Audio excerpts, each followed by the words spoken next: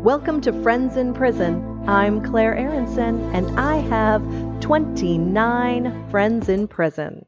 Welcome to Season 2 of Friends in Prison. We have a great number of things to talk about this season. New pen pals finding love in prison, and at least 3 of my pen pals preparing to see the parole board. So we have a lot of really exciting things coming up this season. And you can listen every Saturday morning at 7 a.m. or anytime that you want to download the podcast and listen throughout the week.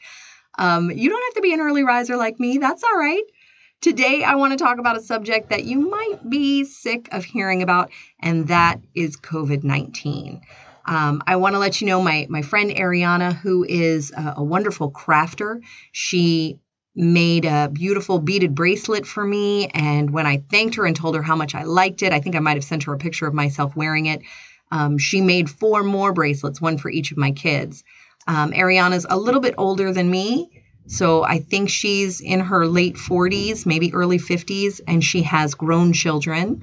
And she is also a crocheter, and we will talk a little bit more about that later.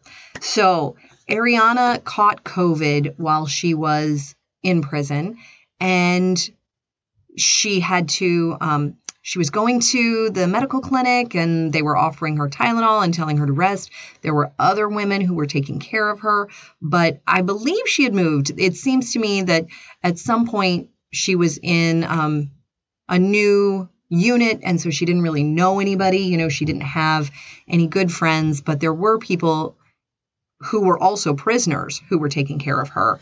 And she ended up having to go to the hospital because of the COVID. She was on a ventilator, and then she did return to the prison. So I'm going to read you a little something from the ACLU of Minnesota about my pen pal. COVID-19 has spread like wildfire at the low-security Federal Correctional Institute in Waseca, where that was completely avoidable. One positive test in August led to 439 inmates contracting the virus in just 3 months, a staggering 70% of inmates. That's according to a lawsuit filed by the ACLU of Minnesota and Ballard Spa LLP Wednesday in U.S. District Court, Minnesota. Just to put in a little sidebar here, this was December 9th of 2020. The lawsuit alleges that Waseca Prison Warden M. Starr and Director of the Federal Bureau of Prisons, Michael Carvajal, are refusing to release medically vulnerable people with conditions including autoimmune diseases, diabetes, asthma, hypertension, and obesity to ensure their safety from COVID-19, which would decrease the prison population and make social distancing possible. They are also failing to provide adequate health care or sanitation. The Bureau of Prisons has failed to respond in any meaningful way to the pandemic, leading to uncontrolled outbreaks in several facilities, including FCI Waseca, said an ACLU MN staff attorney, Claire Deagle. Ooh, great first name. Refusing to release medically vulnerable people who are at the most risk from COVID-19. Oh, excuse me, what a horrible place to cough. All right, let me just a little bit of a dry throat, not COVID related. I'm going to take a sip of tea. Refusing to release medically vulnerable people who are at the most risk from COVID-19 and instead packing them into bunks just a few feet apart is no way to handle a highly infectious and deadly virus. The Bureau of Prisons is failing to act with either common sense or humanity.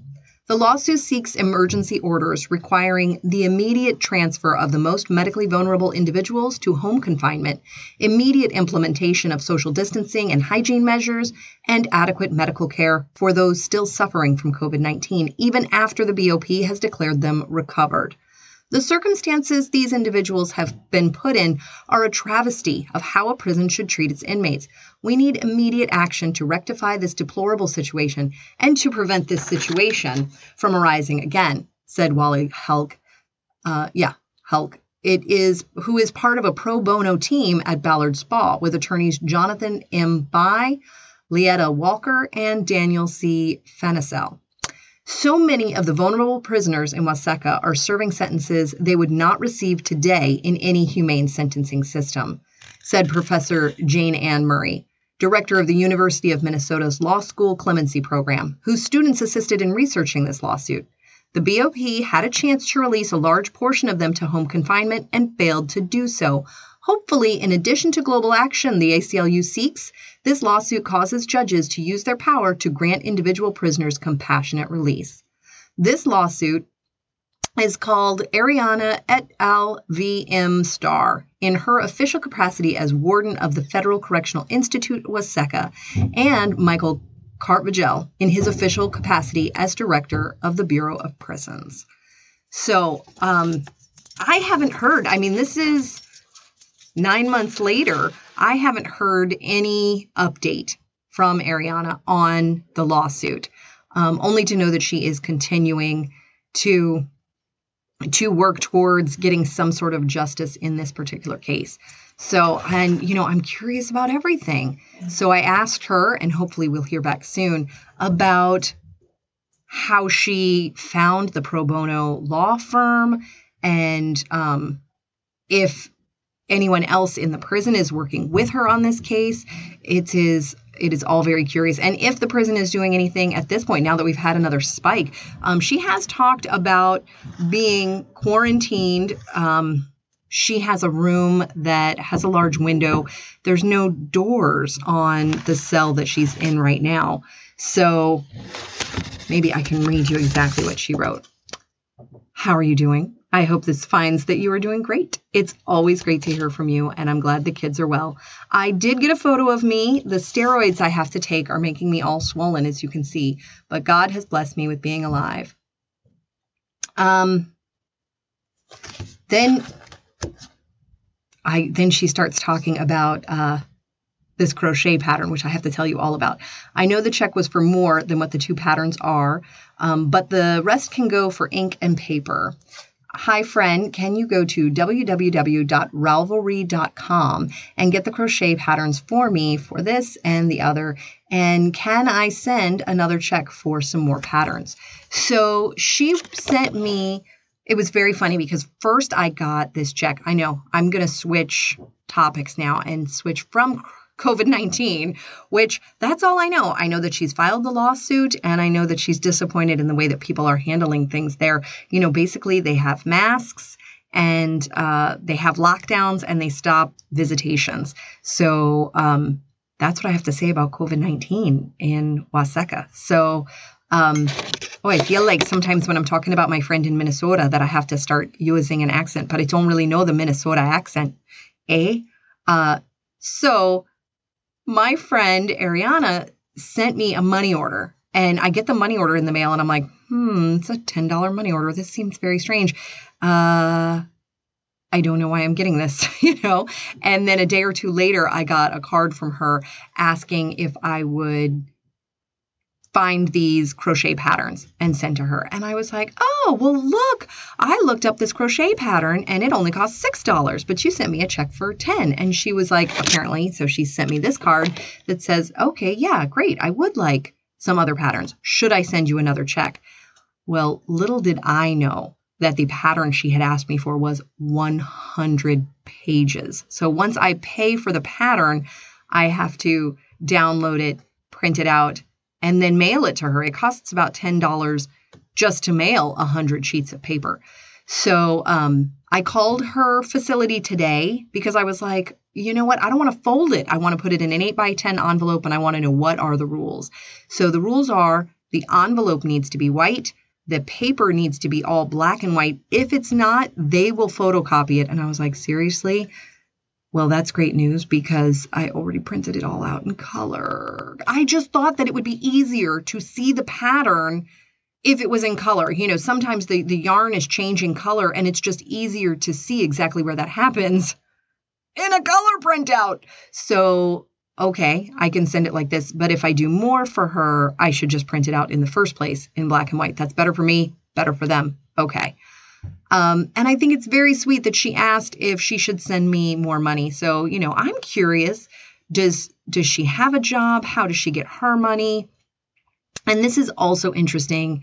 It's just an interesting juxtaposition with another friend of mine, somebody I've been writing back and forth with for 3 years. And this other pen pal asked me for money. Now, I will tell you, if you have a pen pal, I think the most that you need to send them is $10 a year, maybe around their birthday, or if for some reason you think that they could use this $10. This pen pal says to me that he had just been transferred. He doesn't have any help from anyone. And in his words, everything costs money, clothes, shoes, and food. But we know that's not true. Yes, you can get clothes, you can get a pair of shoes, you can get food from the commissary, but you don't have to. Though the bare, and I stress bare, necessities are provided for you. And he asked for $100. $100 is just so much more than what I can afford, especially considering that I have 29 pen pals. In order for me to give $10 a year is $300, on top of the money that I spend on stamps and writing supplies. So, which is fine. I mean, that's minimal. I don't have a problem spending $20 a month on stamps or things like that, Maybe it's $30 a month.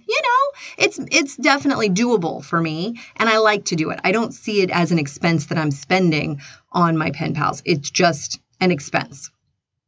So I had gotten a letter from my friend Daniel, speaking of money, and he was saying that he was waiting until Christmas because he gets money from his family, and he would buy himself a new pair of shoes. They were $40. He was talking about having shin splints, and I can totally understand why you would not just want, but need new shoes.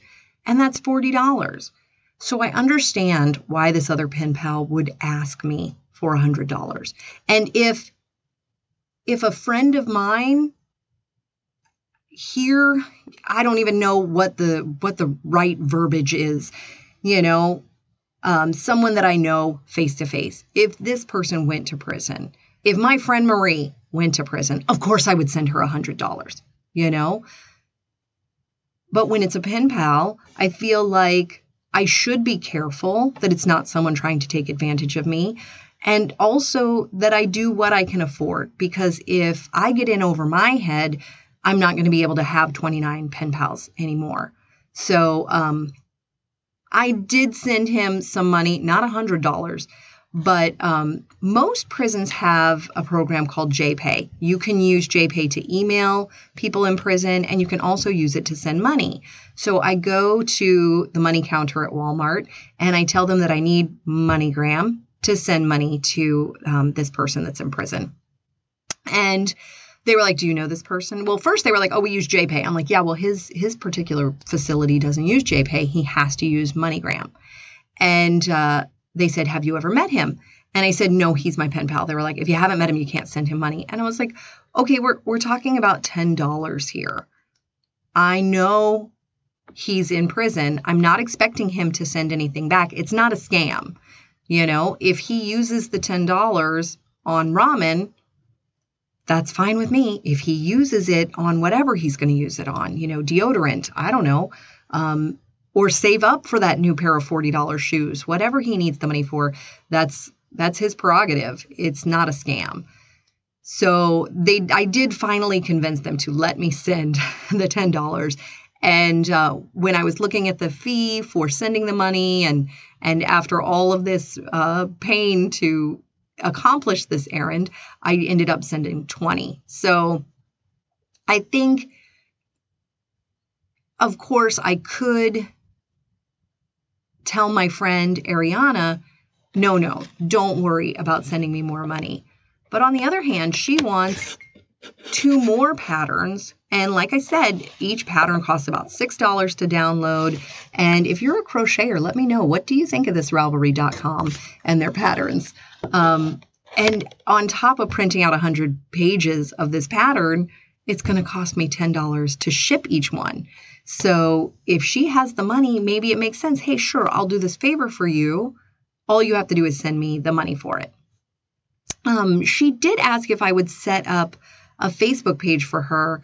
And I think I kind of glossed over it when I was talking to her. I was like, this is not something I know a lot about. I mean, I did set up my Facebook page, but, I'm really not interested in going back and forth, checking your Facebook page for you.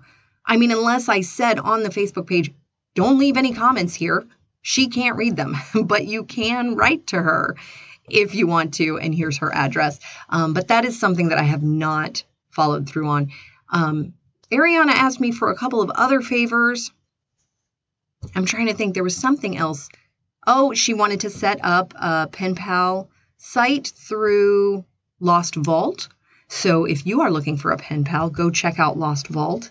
And that one is only $10 for the people who are in prison. And for people who are looking for a Pen Pal, it's absolutely free. So definitely go and check out lostvault.com. And finally, I want to tell you my COVID experiences this year. It's something that I have written about over and over again with my pen pals. And it might be an explanation as to why I sound so flighty, because it has just been crazy. I sent my 4 kids to school, and after one day, my youngest was sent home because of a COVID contact. His school said that he had to stay out for 10 days, which at that point was pretty much 2 weeks. And there was no way to send him back early. It didn't matter if he got a test. I called and I talked to a bunch of people, and I'm like, well, I don't know who the decision makers are. Do I have to talk to the school board? When I talked to the medical clinic, they said, we can't be certain of the incubation period, so he needs to stay out for the full 2 weeks. And I was like, 2 weeks? Are you telling me the incubation period could be 13 days? I mean, this is just ridiculous. And I understand, of course, they came back with, it's a pandemic. And I was like, okay, except he's not sick.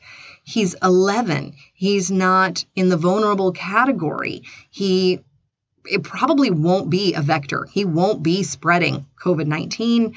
And, even if he did come down with it, he wouldn't get that sick from it, So, however, the real dangers to him are anxiety, depression, learning delays. I mean, these kinds of quarantines could be really tragic for him.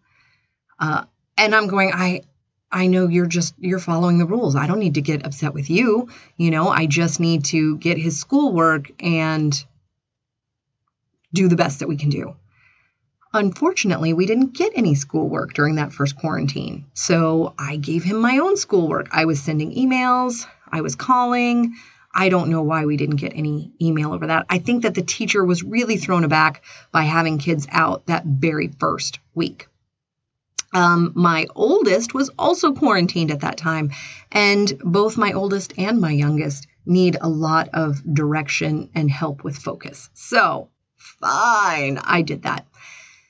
The oldest was allowed to go back after, I think it was 5 days, so she was back in school, fine. No more problems there. I send my youngest back to school, and 1 day later, the school calls and says, I'm really sorry, but we're sending him home on a quarantine. Oh my goodness. Okay, so I go and I pick him up and I rearranged my whole schedule, and I'm figuring out, okay, I've got to teach him for the next 2 weeks. And at least this time he did come home with work.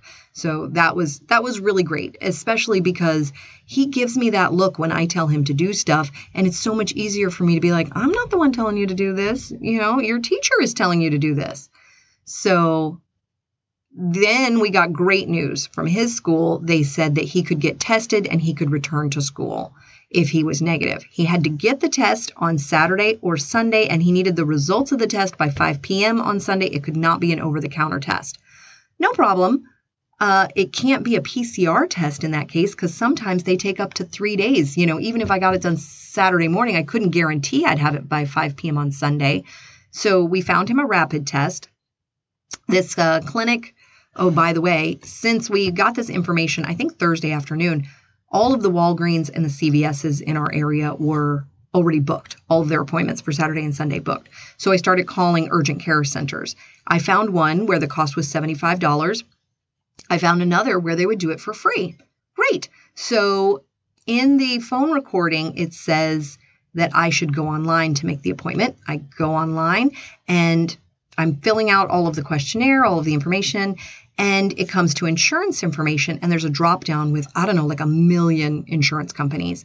So our insurance company is not there, and it's not possible to manually enter the name of your insurance company. So I just said no insurance, finished filling it out, got the appointment, and I take him to the clinic for the appointment Saturday morning.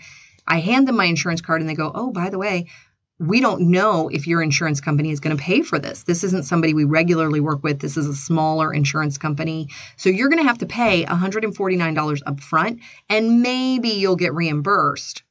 And I was like, maybe I never handed you that insurance card and I don't have insurance. Because if you don't have insurance, the CARES Act will pay for your COVID test. They don't care why you need the COVID test. They don't care how many times you want to go get a COVID test. They don't care how much income you have or how much savings you have. All they care about is whether or not you have insurance. So you're saying that somebody who has a lot more money than me and didn't bother to get insurance gets a free test. But because I got insurance and I need this for him to go back to school, I have to pay $149. Potentially, I have to pay $149. At the time, I was just so upset. I felt, see, here I am coughing while we're talking about COVID. That's not right. So I was just disappointed in myself. I should have, on Thursday or Friday, called my insurance company to verify that they would work with this particular urgent care center or where they recommended that I should go, but I did not do that. And now it's Saturday and there's no one at the insurance company. So I get on the phone, I find another clinic where it costs $100. And now I feel like I'm in this gambling situation. Do I use the $149 place where maybe I'm going to get all of that money back? Do I go with the $100 place where maybe I'm going to get that money back? Or do I go with the cheapest place, which is $75, but I know I'm not going to get repaid? Well, I went with the $100 clinic. And so that place also didn't require me to pay up front. So if my insurance company doesn't pay, they're going to send me a bill. It has been 2 weeks and I haven't gotten a bill yet. I'd like to think that it would be really bad publicity for an insurance company to deny a claim like a COVID test for an 11-year-old who needs to return to school. So we shall see exactly what the insurance company says. But for now, we did not have to pay for it. And I sent him back to school. He was in school for a full week and then 2 more days before they called again. And my husband actually picked up the phone, so he had to call me and tell me, and he had this kind of sheepish voice like, I have some bad news. And I was like, what? I'm not going to freak out about it. I felt much better about that call just because I knew if I get him the negative COVID test, he's allowed to go back to school. You know, if you told me that every time I sent him to school, they were going to call me the next day and he had to stay out for 2 weeks, I would have kept freaking out. But knowing I can get him the test, this time I go to the school and I pick him up. My son goes to a boarding school that is about 2.5 hours away from me. It's a specialty school for the deaf and blind. And when I get there, they tell me, oh, by the way, if you bring him back here Monday morning, you can get the test. And they gave me the name of the clinic. Then email us the results. We'll be looking for them Monday morning and he can come to class Monday morning. And I was like, but I live 2.5 hours away. And they're like, oh yeah, just get here at 7 a.m. And I was like, clearly you don't think he's going to test positive for COVID, or you would never recommend that I drive 2.5 hours to get the test. If it does come up positive, I'm going to have to turn around with him and drive 2.5 hours back. But he has absolutely zero symptoms. I brought him home on Wednesday and I'm recording this Friday night. So still no symptoms, just like the other 2 times. Also, his teacher only gave me 2 days worth of work. So she must not think that he is going to test positive, which really makes me curious about these quarantines that the kids are going through. How many kids are sent home on a quarantine and test positive and have to stay out for the full quarantine? How many of them are being sent home because I've heard that on average, every child who tests positive, 19 kids are sent home for an exposure. Now, I don't know. I feel horrible. I should take better notes. But look, I'm pulling my hair out, taking care of kids who are in quarantine. So there is a different number for the kids who are in high school because they're changing classes. Maybe they have more exposure to the other kids than for kids who are, say, in a small kindergarten or first grade classroom. But my son is in a very small classroom. He must just be super social, running around talking to everybody on campus. And then one person comes up positive. And they're like, well, every time we got to send that Aronson kid home. Sorry. So anyways, that is just about all the time that I have to go on and on about COVID with you today. So, I have printed out all of Ariana's COVID pattern. It is for a beautiful crocheted dragon, and I am excited to see her. Hopefully she can take a picture after she has crocheted it. And I'm going to put that in the mail for her tomorrow. Now that I know, I spoke directly with her facility. I'm going to go back. Yeah, maybe I should have mentioned this before. They said I need to put it in a white envelope. It can't be more than 13 ounces, which I think the 100-page pattern, some of it was on one-sided paper, some of it I printed on both sides, comes out to just at 13 ounces. So I might take out 10 pages and put that in a separate envelope or something like that, just to be on the safe side. If it were more than 13 ounces, it's considered a package and it has to be on a specially approved list. You can send packages from places like Amazon and a couple of other vendors. So if you ever want to send something to somebody in prison, you want to send them a used book or something like that, it's very easy. Just make sure that Amazon or the Barnes & Noble, whatever vendor you want to use, is an approved vendor for their facility, and you can send it directly to them. You can also send pictures directly from the photography company, whether it's the Walgreens or Snapfish or whatever it is. So I just want to thank you so much for listening to me. I hope that you are all well and that any of you who may have COVID recover quickly and don't freak out too much about your quarantine. Definitely let everybody know about the podcast. If you're not subscribed, you definitely want to take care of that. And as always, find your own friends in prison.